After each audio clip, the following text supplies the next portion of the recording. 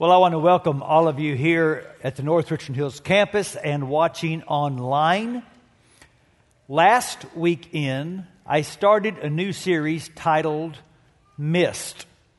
And the title is a metaphor for the brevity of life.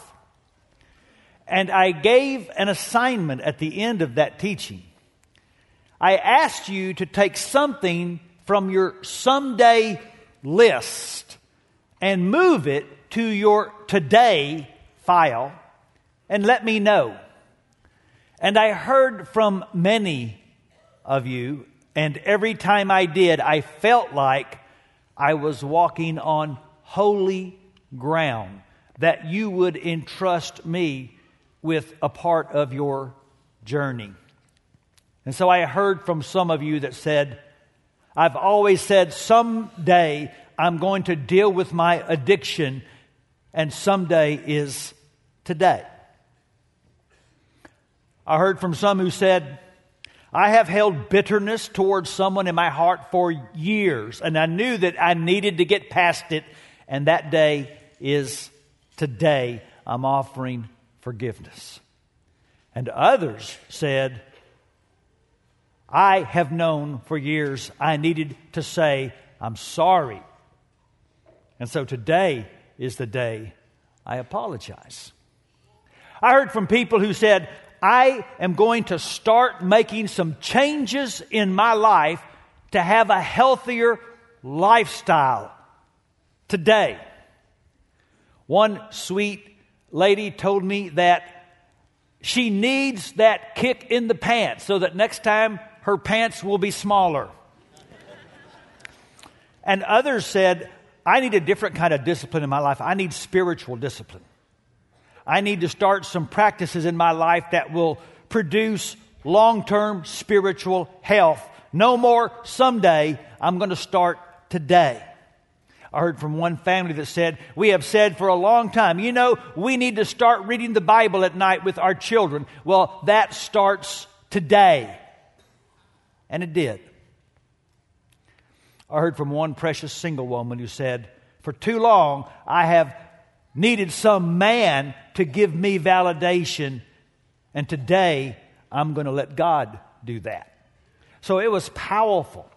And I want to say again, I feel honored that you would trust me with that part of your journey.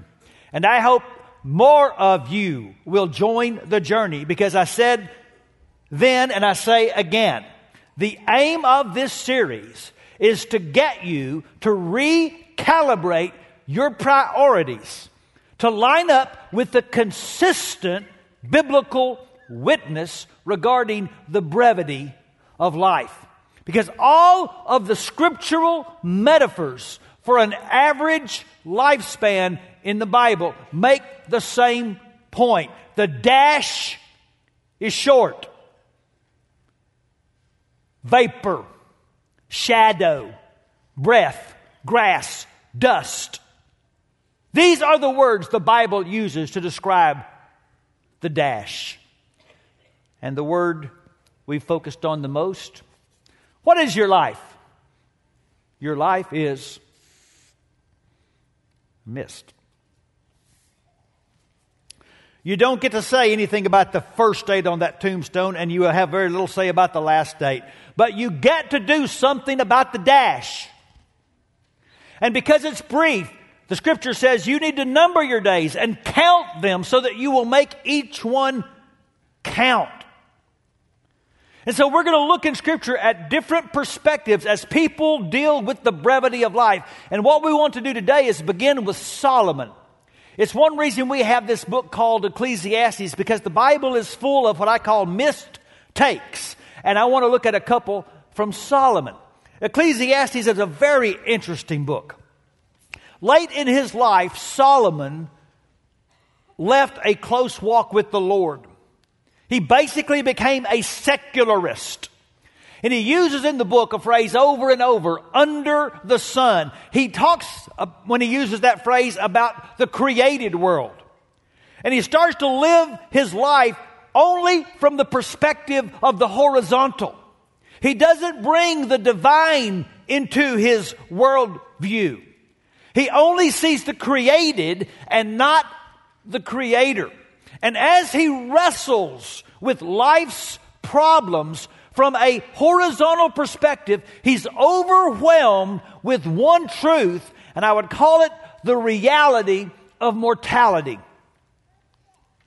He wrestles with the fact that everybody eventually checks out of Motel Earth. And the lasting impression that bothers him is that nothing is lasting. Now, some read him as a pessimist, others as a realist. Either way, he writes as a secularist who has no answer that will pass the acid test of death. And the thing that he constantly remembers is that nothing and nobody will be constantly remembered. For example, in chapter 2, he writes, "For the wise and the foolish both die, and the wise will not be remembered any longer than the fool. In the days to come, both will be forgotten." And you know what? He's right. Do you know the name of your great-great-great-grandfather?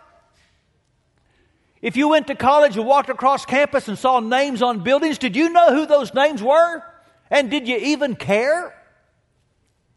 He goes on to say in chapter 9, the same destiny ultimately awaits everyone, whether righteous or wicked, good or bad, ceremonially clean or unclean, religious or irreligious.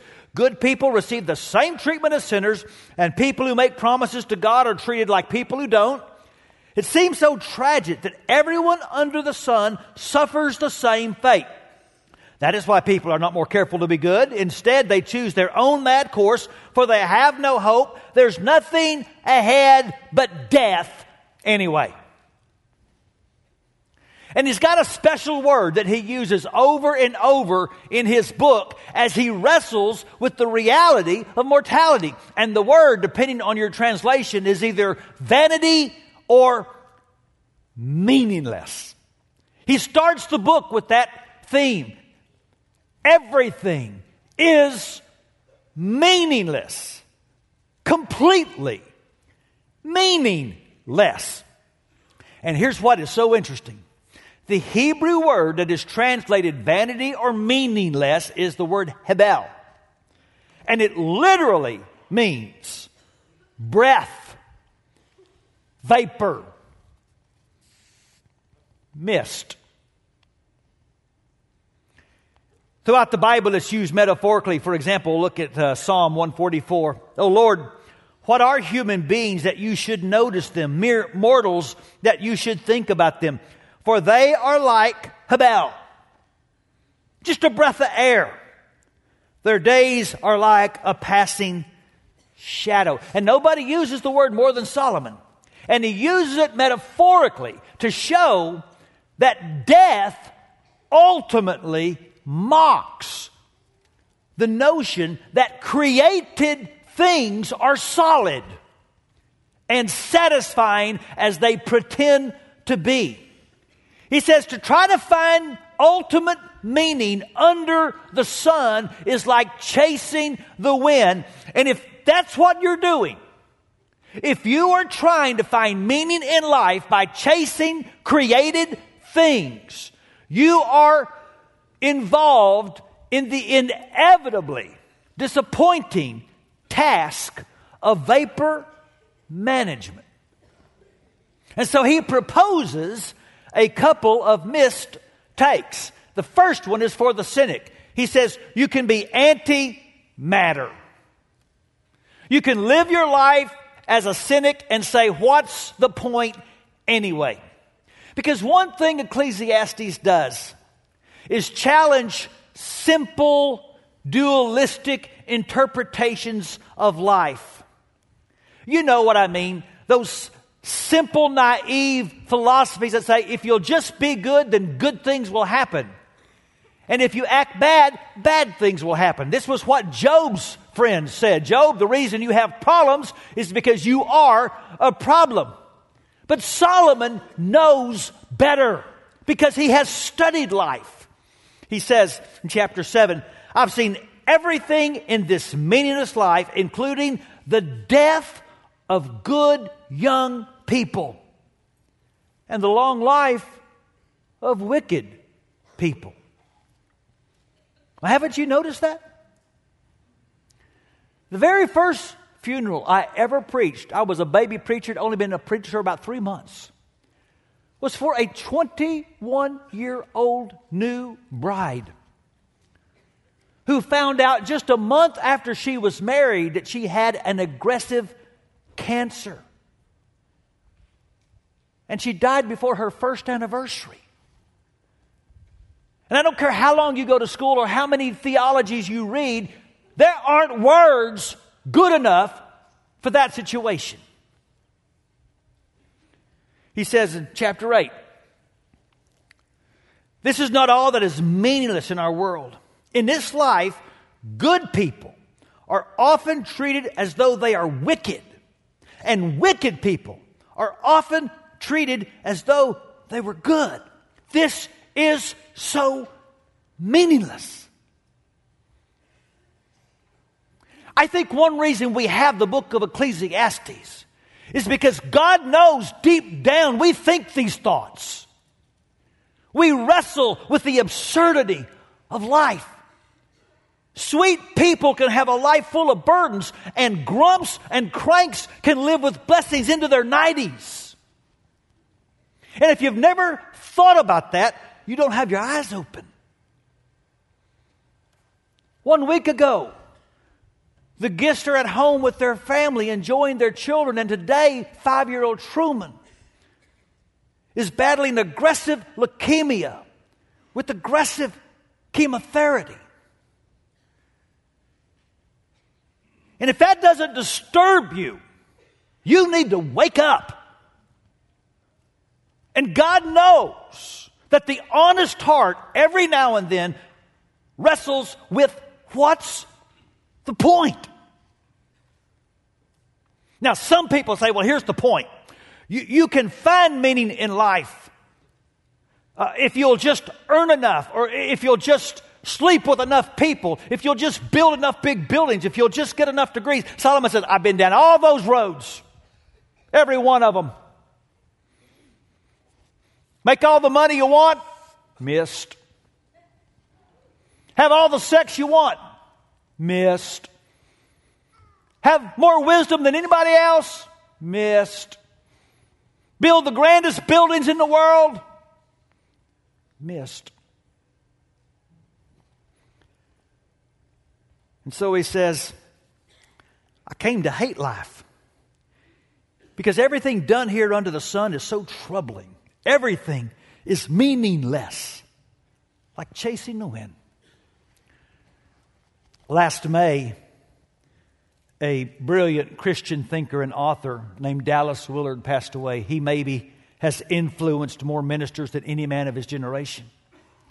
And I remember him several years ago telling a story about this dog race in Florida where they have a track and the dogs chase an electronic rabbit around the track, and people bet on which dog will be the fastest.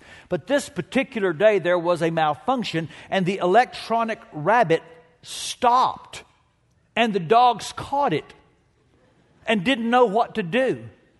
They jumped up and down and yelped because they had never caught the rabbit, and once they did, they weren't very satisfied. And Solomon says, you're chasing mist. You can't build a life on it.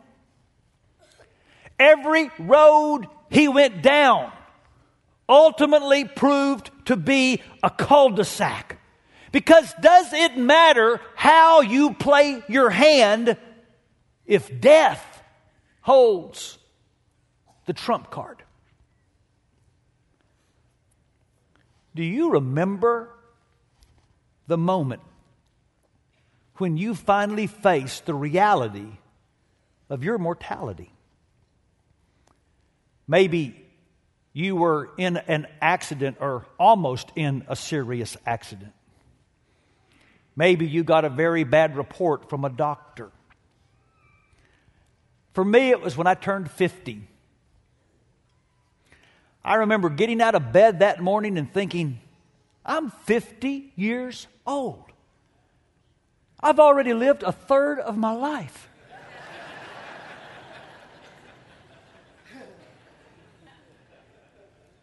And so you could do the whole antimatter take and just live your life as a bitter cynic saying, what's the point? We're all just going to die. But it's here that Solomon takes an unexpected and quite delightful detour and says, but there's another way to take the fact that we're just missed.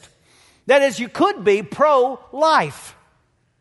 I mean, since we're all going to die anyway, Solomon says you ought to do all the living you can. You're never going to be able to manage vapor. So what you need to do is learn how to find the joy that is in every day while understanding you can't control outcomes. In fact, that sounds a little bit like something Jesus said. Which of you, by worrying, are going to be able to add even 1 hour to your life? And so Solomon would say, since you can't add years to your life, you might as well add some life to your years. Stop just dashing through life and start living the dash. Chapter 3. So I concluded there's nothing better than to be happy and enjoy ourselves as long as we can. Chapter 8. So I recommend having fun, because there's nothing better for people in this world than to eat, drink, and enjoy life. Chapter 9. So go ahead. Eat your food with joy and drink your grape juice with a happy heart. For God approves of this. What he's saying is, tell a joke now and then. Go to a party. Have a nice meal and enjoy it. Travel. Get a hobby. Learn to play an instrument. And have some Bluebell. You see, if the atheist can argue the problem of pain, and they do, the big question of atheism is, if there's a good God, why is there so much evil in the world? So if the atheist can argue the problem of pain, the theist should be able to argue the problem of pleasure. How do you explain so much needless joy in the world? We don't need all the colors we have. God could have created everything to be black and white and gray. Instead, He gave us sunsets and mountain peaks. God could have just made all food bland, and it could have served the function of fueling the engine. Instead, He gave us these taste buds that can experience thousands of kinds of wonderful tastes. Why? Think about sex. God did not have to make it pleasurable. It could have simply been a biological function for procreation. Instead, just read the book of Song of Solomon. God created the sexual act between husband and wife for pleasure.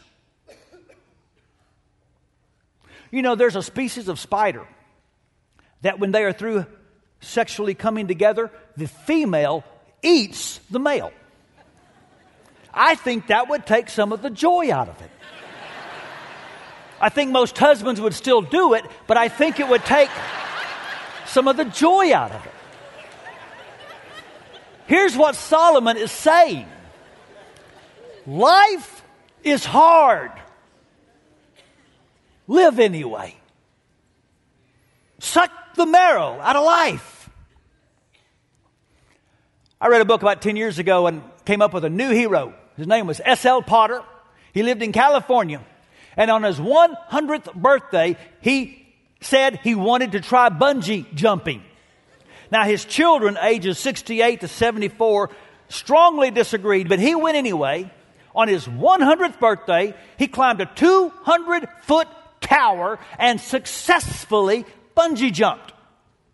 And his first words when he got off the cord were, "Give me back my teeth."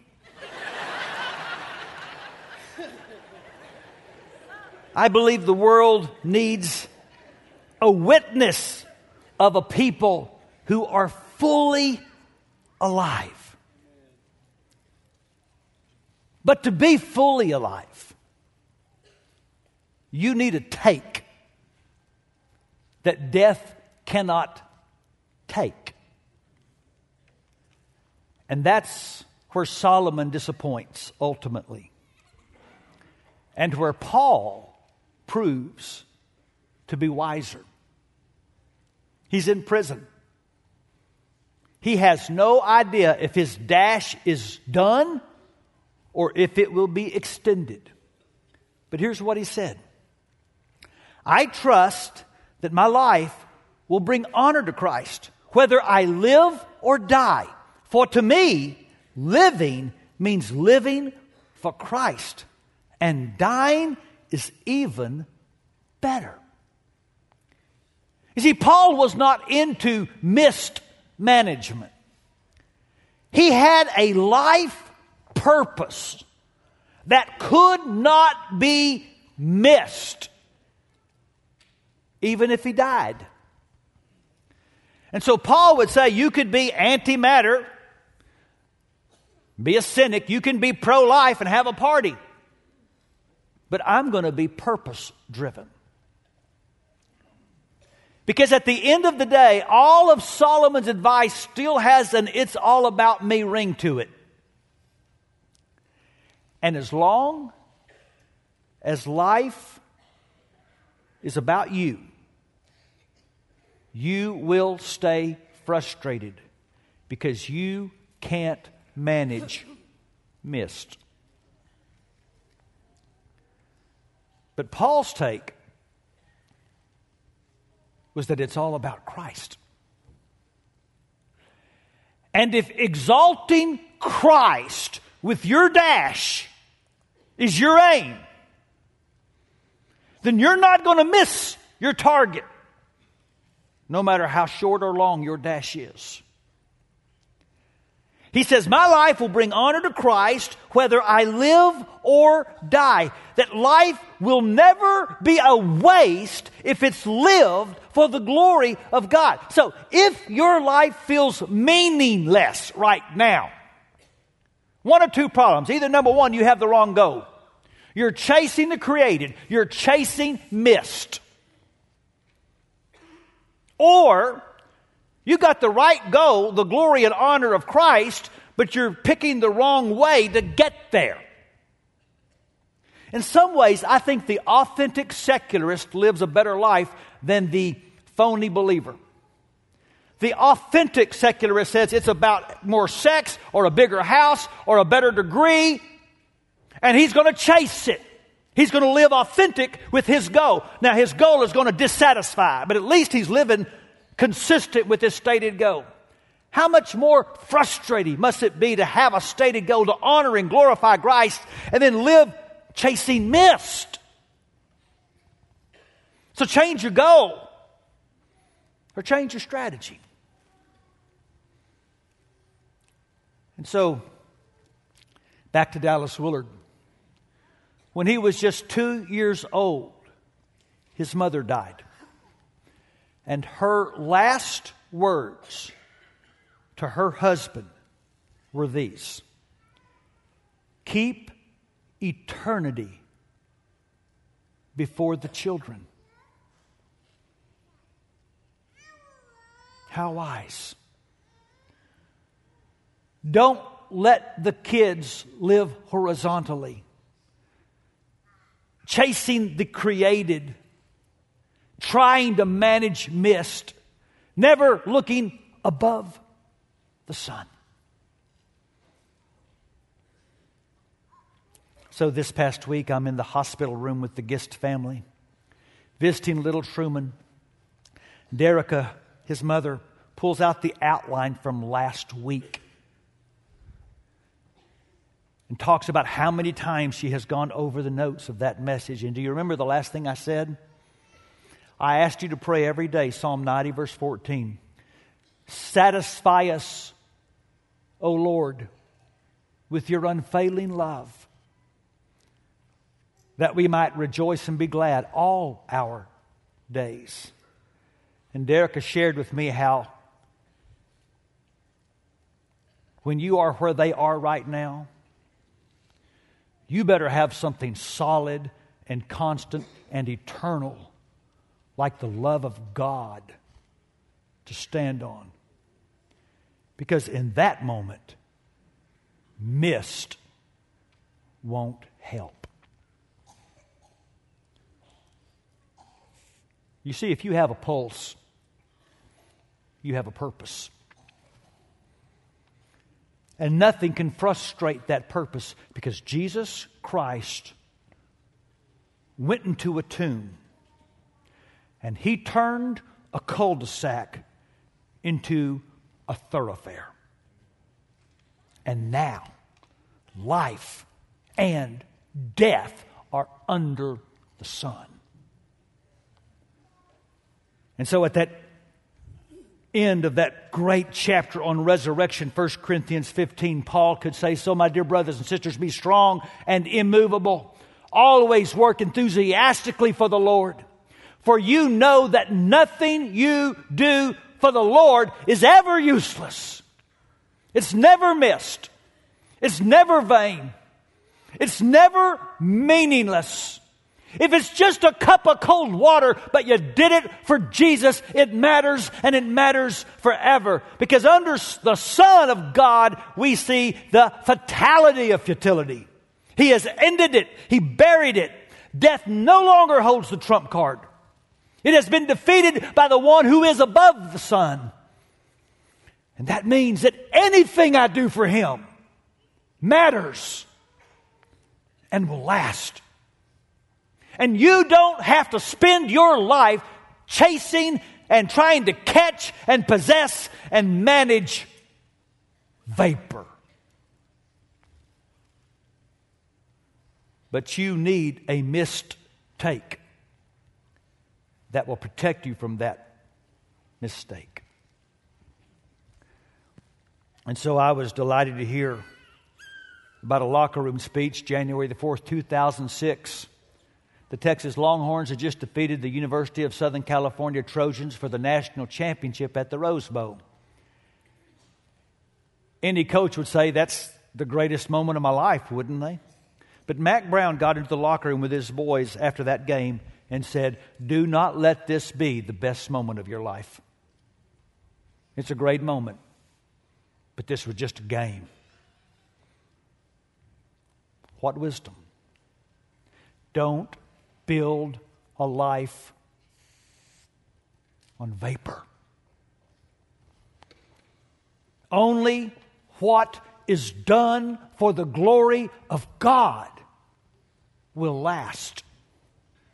And it will be placed in a heavenly treasury where it will never be missed. So, Father, I'm praying right now for ears to hear this word, because we are bombarded with demonic propaganda that we can have a meaningful life because of time in a boardroom or a bedroom or a ball game. Deliver us, God, from the vanity of chasing mist. And stir up in our hearts right now the courage to make some life changes and some life choices that glorify You. Take our lives. Let them be all for you and for your glory. For the sake and the honor of the Son above the Son. Amen. Please stand. We got prayer teams that are going to be down here, and you need to make a step today, not someday, today, to come confess a sin, to come ask for counsel, to come confess Christ and be baptized. Today is the day to live for what matters. Please come.